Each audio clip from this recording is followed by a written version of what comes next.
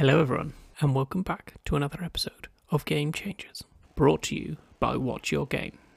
In this series, I aim to explore the minds of people working in the Web3 gaming industry. Today, we're talking with Chris Adcock, founder and CEO of Max Level Studios. I hope you enjoy the conversation as much as I did.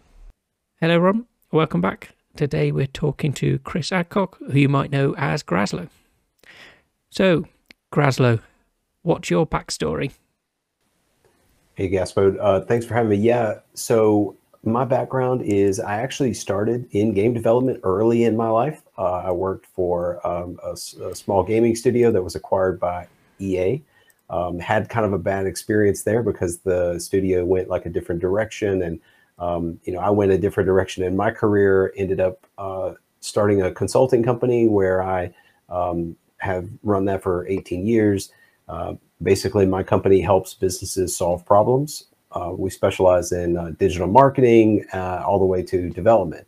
So I'll go into a company and help design their digital marketing strategy, define the lifetime value of their customer, help maximize that value, and then determine the customer acquisition cost to really help them set and scale a marketing strategy. Well, fast forward to like 2021. I helped a Web3 company with marketing and community building, and we had a very successful $21 million NFT sale. And I started to kind of get into the Web3 space. Got it, started minting PFPs and buying digital art on OpenSea, and kind of bit the bug there. But I started doing consulting for different Web3 companies, including Floaty, which is a startup building a marketplace and NFT lending platform on the Flow ecosystem. But that really took me back to my passion, which is gaming.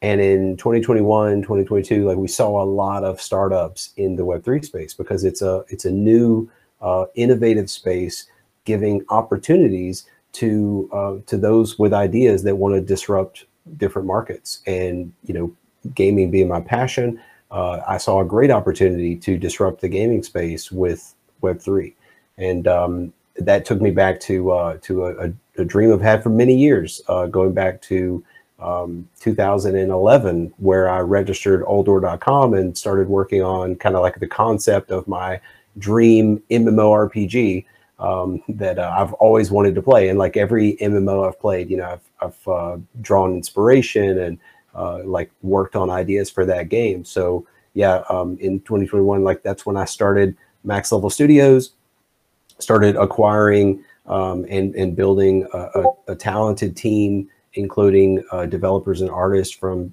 some top studios, as well as indie talent and just really passionate builders.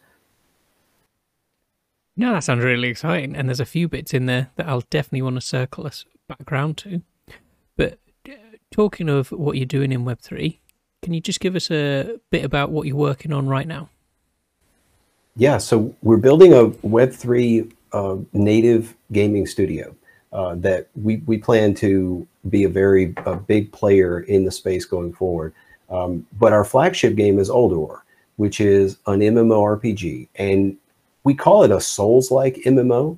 And if you don't know that genre, so we draw inspiration from like Elden Ring, but also other Souls-like games, so Dark Souls, Bloodborne, games like that. So we draw a lot of inspiration from those games where you have these extremely challenging experiences that are really rewarding for players, because most games have catered more to casual gamers with easy achievements, the steady dopamine-focused rewards, which are great for a while, but then players start to get kind of burned out, and they really crave those challenging experiences, games that are much more punishing.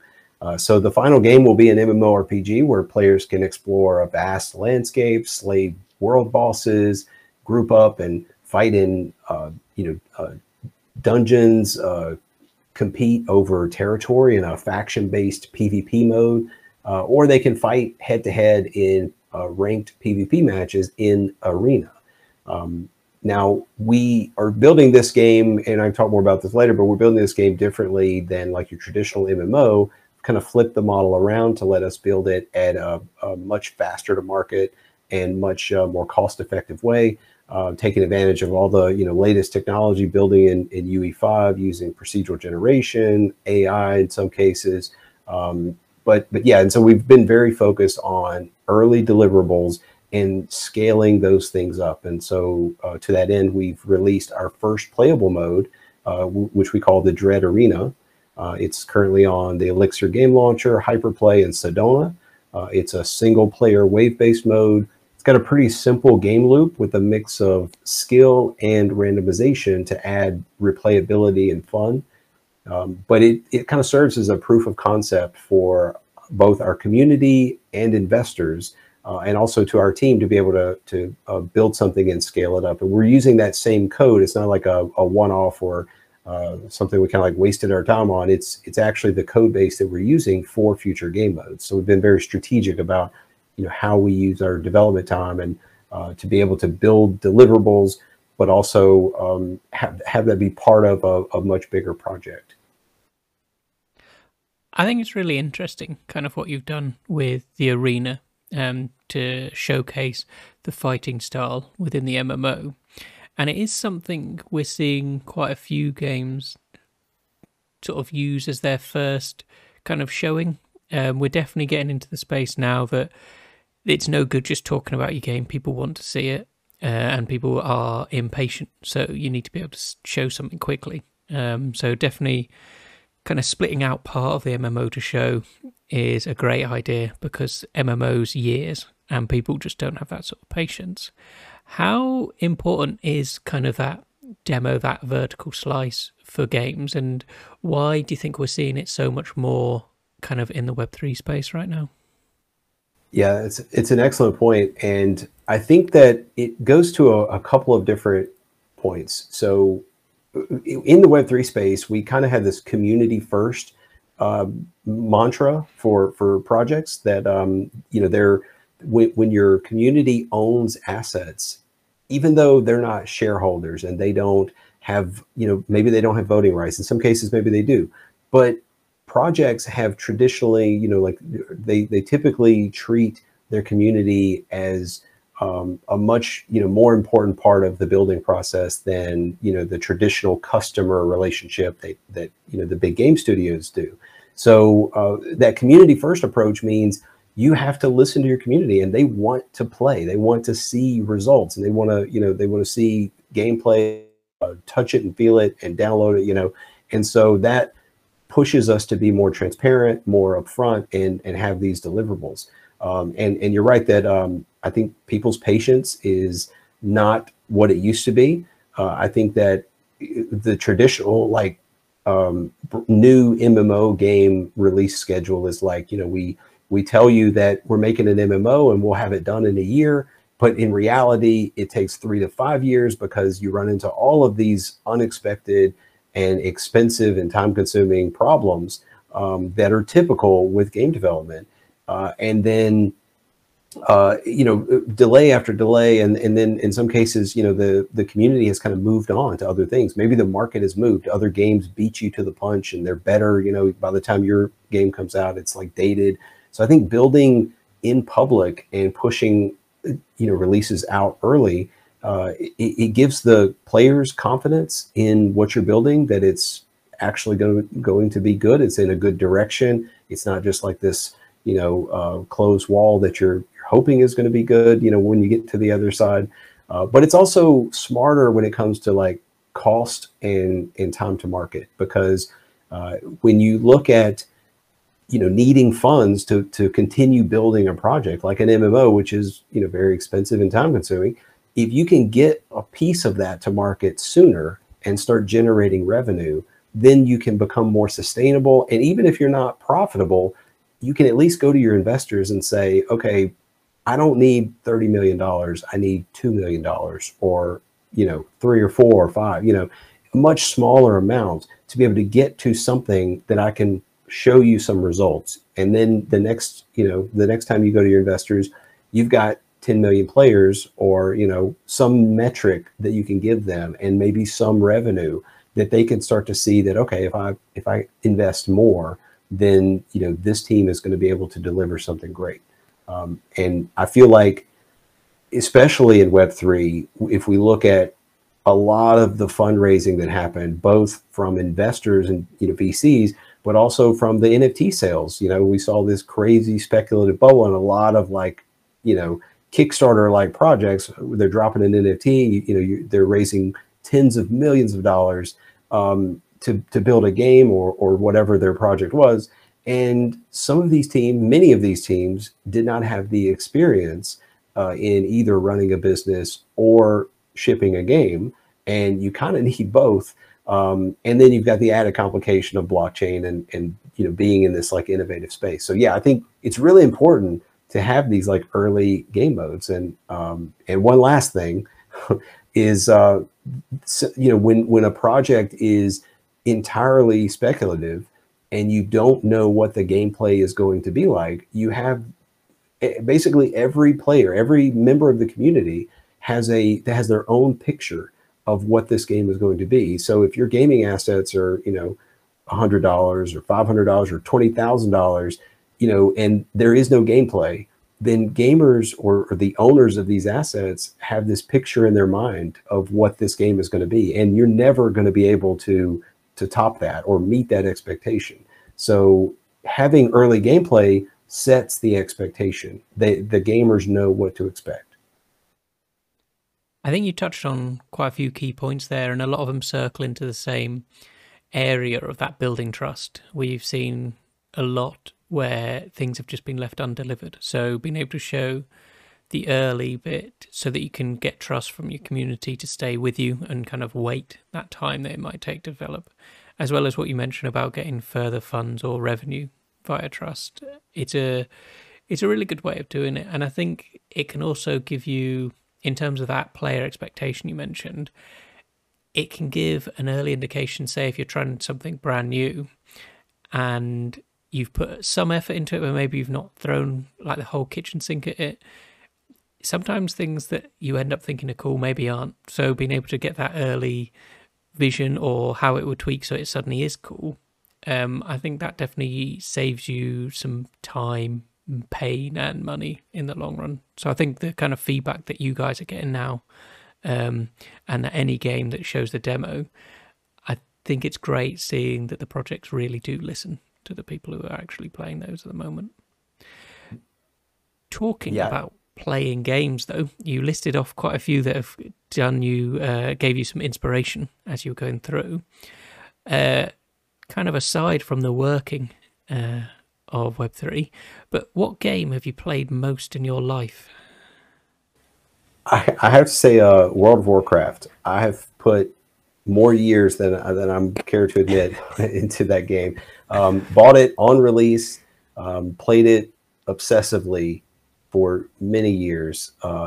Basically every class, and really, I mean, just loved everything about the game, except eventually the direction that they started to go, and also the kind of like shift in the gaming trends, and just like how I feel like that MMOs kind of failed to adapt. But I've played many MMOs, but I like all genres of games. I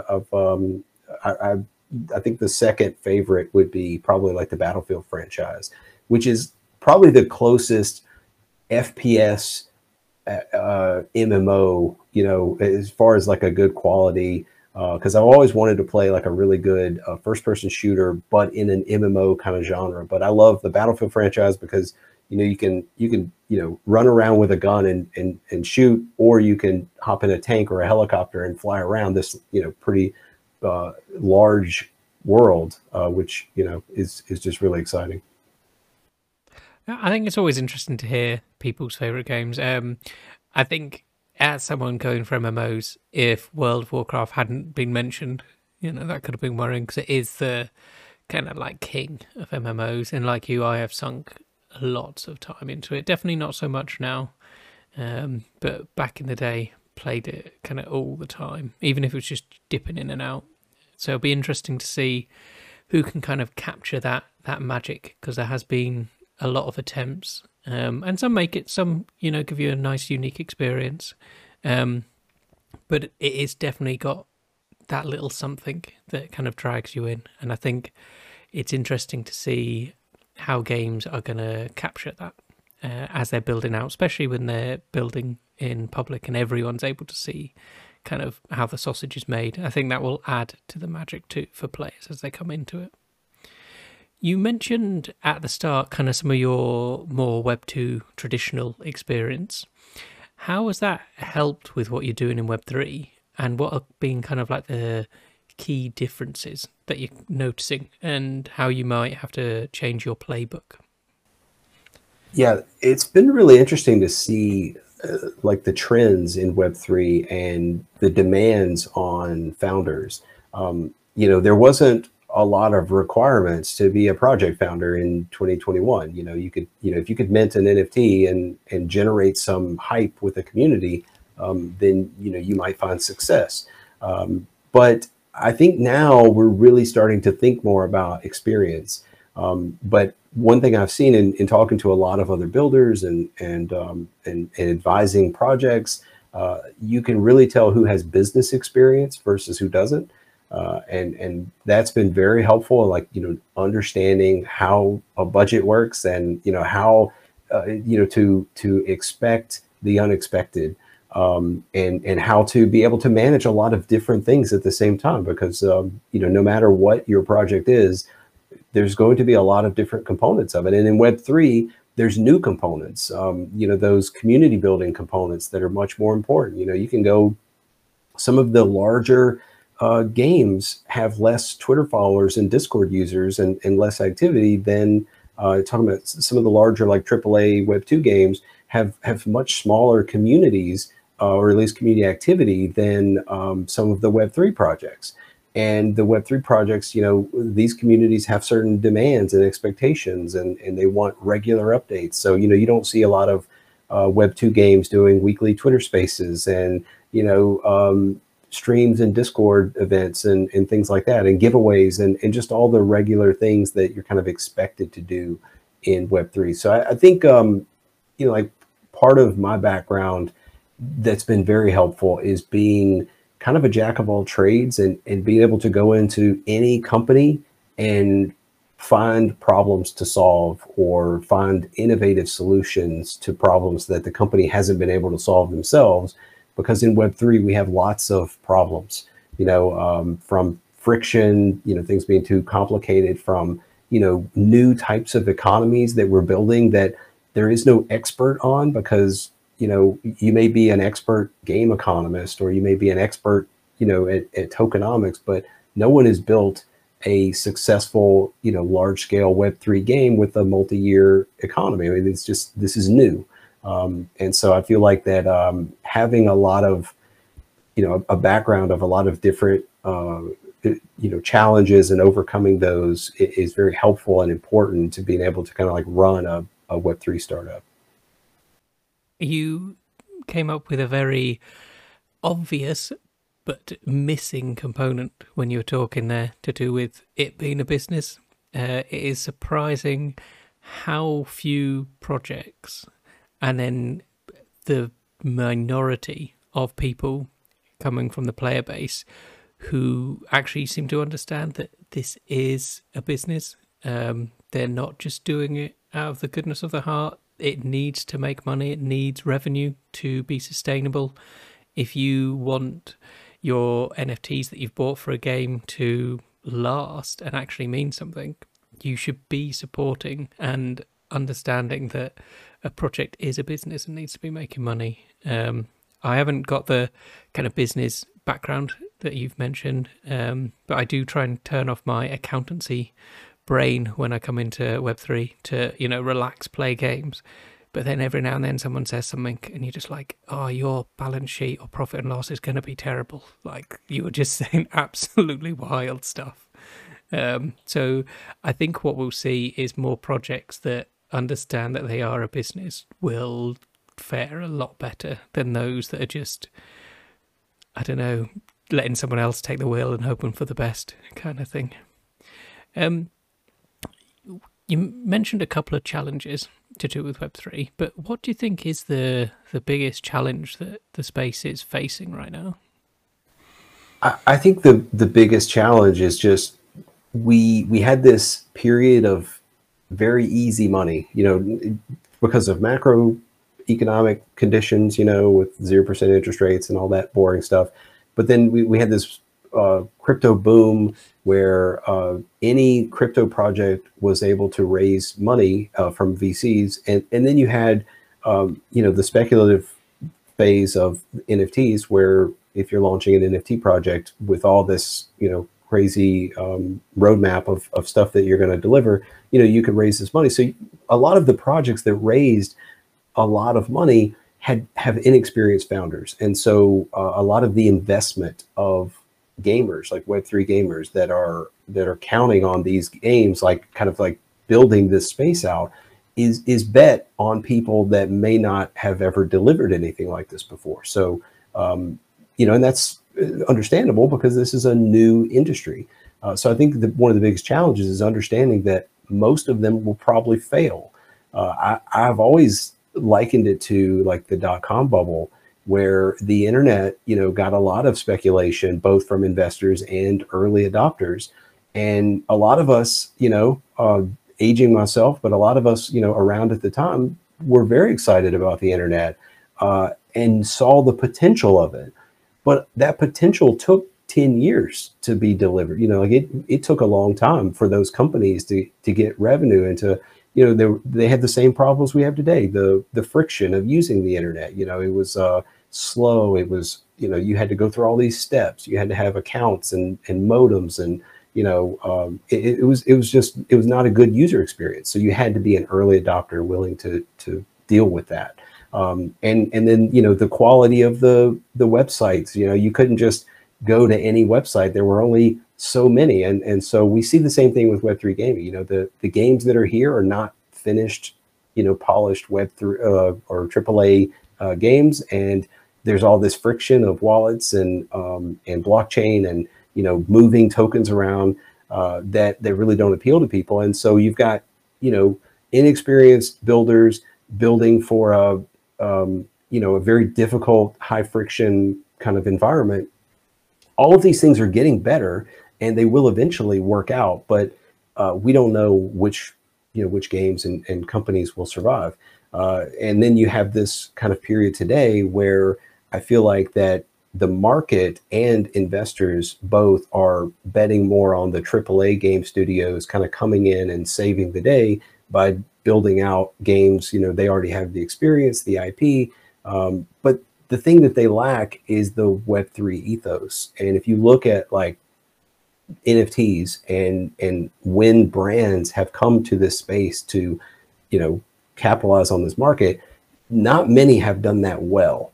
Most large IP that have come into the Web3 space have, not had good experiences.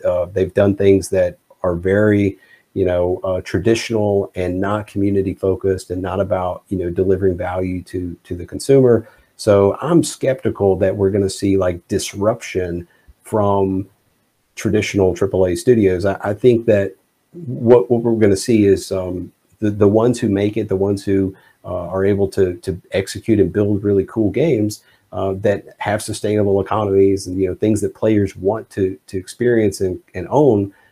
They're going to define this industry going forward, and I'm excited for that. I think 2 points that you touched on there, the kind of likelihood of failure. I don't want to sound too negative. I feel like I've come quite negative on some of these bits, but I think it's because you're making sense. Is that I was looking before, and the stats aren't released, but you can get people who've done a rough estimate on it, is that Steam Early Access has a 75% failure rate for games ever leaving Steam Early Access. They just stop working.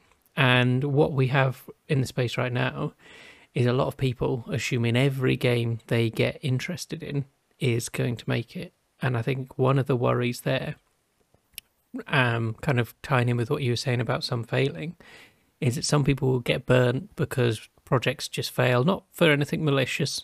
They're just not going to make it. It's just not how, not every game will.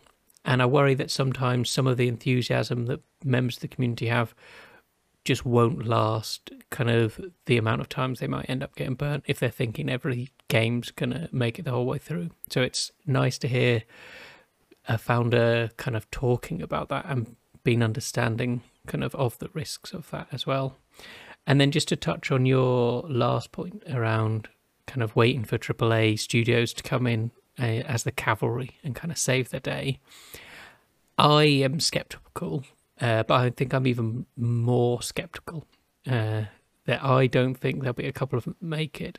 I think they're so risk averse already with what they're doing in traditional gaming that they'll actually just wait and then buy someone who was successful rather than taking any of the risk, because they don't need to take the risk. So that's how I think it's going to go. I think we'll see some people get acquired after they've shown that they can actually deliver a very good Web3 game, which will be exciting. Just isn't the kind of cavalry coming in that some people are expecting for the space. In terms of looking to the future, what are you excited for in the next 3 to 6 months?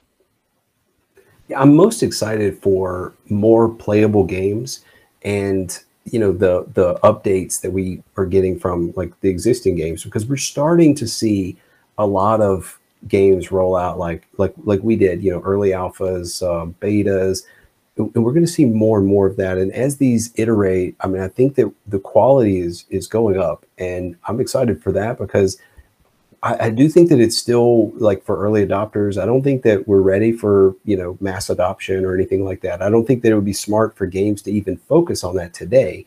But user acquisition in probably 6 months is going to start to become more of a key focus for some of these, games that are a little further ahead. And so I'm excited for that because we're going to see more gamers come in. We should see the shift from speculative holders who buy into a games early, more to the long-term gamers. And we've been very fortunate with people that came into our community to speculate have been some of the most dedicated players, and they've really found that they've enjoyed the game. But a lot of games won't see that. And so that's something that, we'll start to see more gamers come in that didn't start with the asset. They started with the gameplay. So I'm excited for that. And to put a positive spin on a previous conversation, I think that Web3 long-term is going to increase the survivability of games. When it's not something that's driven by the speculative bubble that we saw before, where, you get these funds and now you have to deliver this game. And once the market is smarter about kind of evaluating teams and the likelihood of success, I think that having your economy be more open, transparent, and player-owned is going to make players more likely to stay in the ecosystem and stay involved. Think about, we talked about World of Warcraft earlier. If I still owned my characters and, could, log in and check on those characters and see, the game economy more transparently, and maybe even use that in some like third-party tools or gamification that wasn't jumping into the actual game and playing a 2-hour dungeon or whatever. That's going to increase the likelihood that I don't uninstall the game and move on to something else, but keep it in the back of my mind. Keep checking on it from time to time and keep participating in the community, whether that be on Discord, Twitter, or other social media. So I do think that I'm excited for like the deliverables that we're going to start to see, the higher quality games, and then hopefully that's just the beginning of like the real delivery of these more fun focused games that start to bring players. I think there's some great points, and I do like the optimism in kind of how you're spinning some of the short term maybe hardship into kind of a long term gain, and I think it will be. I do think when you're looking out to the future, it will be positive. In terms of kind of getting into the space, we see a lot on Twitter and in Discord, and I'm sure there'll be people listening who are working their Web2 job, but then have the same kind of passion that you mentioned around, hey, I should be getting into gaming now, and kind of going for it. What advice would you give to anyone who's looking to make the switch for working in Web3 permanently? Yeah, I think it's an exciting field to be in. I think it's going to be disruptive for a lot of industries, but especially gaming. So there's a lot of opportunity there. But I think you also have to really take a long-term view. Know that this is a bear market for crypto. It's a iffy, macro financial market with lots of people talking about recession. So it's not generally the best time to quit your day job to join some speculative like industry that you may or may not be getting a regular income from. But if you can take a long-term view and add that as something that, maybe you have other income, or, you can kind of invest more in the education and building side, I think it's a great space to be in. So things that I would recommend would be, find something where you can be consistent, whether it's building and delivering something transparently, or I think that there's a lot of opportunities for content creators. I'm a big proponent of creators, and so I think that if you find a niche that you can serve, there's going to be a lot of opportunities, but you just have to realize that it's not easy, as you know, and it's certainly not quick. Something you have to be consistent at for some time before you actually see growth, and before you actually see, like rewarding revenue from that. Again, coming in with some great points, and I think it's worth looking into for people, especially if they enjoy it, even if they can't make the jump straight for full time. There's some great people in the space to talk to. Obviously, stay safe.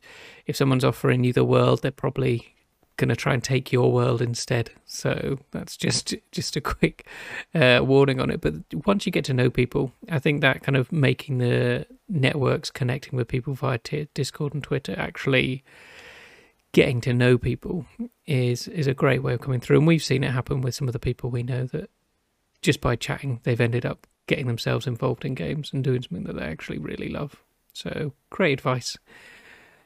We're coming to the end. So it's been great chatting to you. I love talking to you. You always have some great points, and I always love hearing about the game. For those listening, where's the best place to follow you?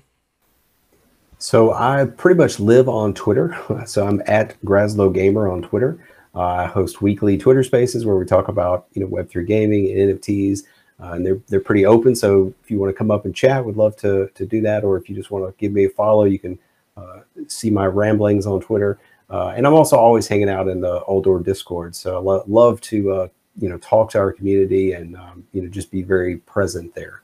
But yeah, would love to chat. And thanks again for coming and talking to me. It's great that you take the time out of your busy schedule to come and share your knowledge with those who are listening. My pleasure. Thanks, Gaspard. Cheers. Thanks for listening. Join us next time for more insights into the world of Web3 gaming. And if you need to experience more Web3 gaming content, search for Gaspo WD on all content platforms. And remember to look for games that you enjoy. I'll see you next time.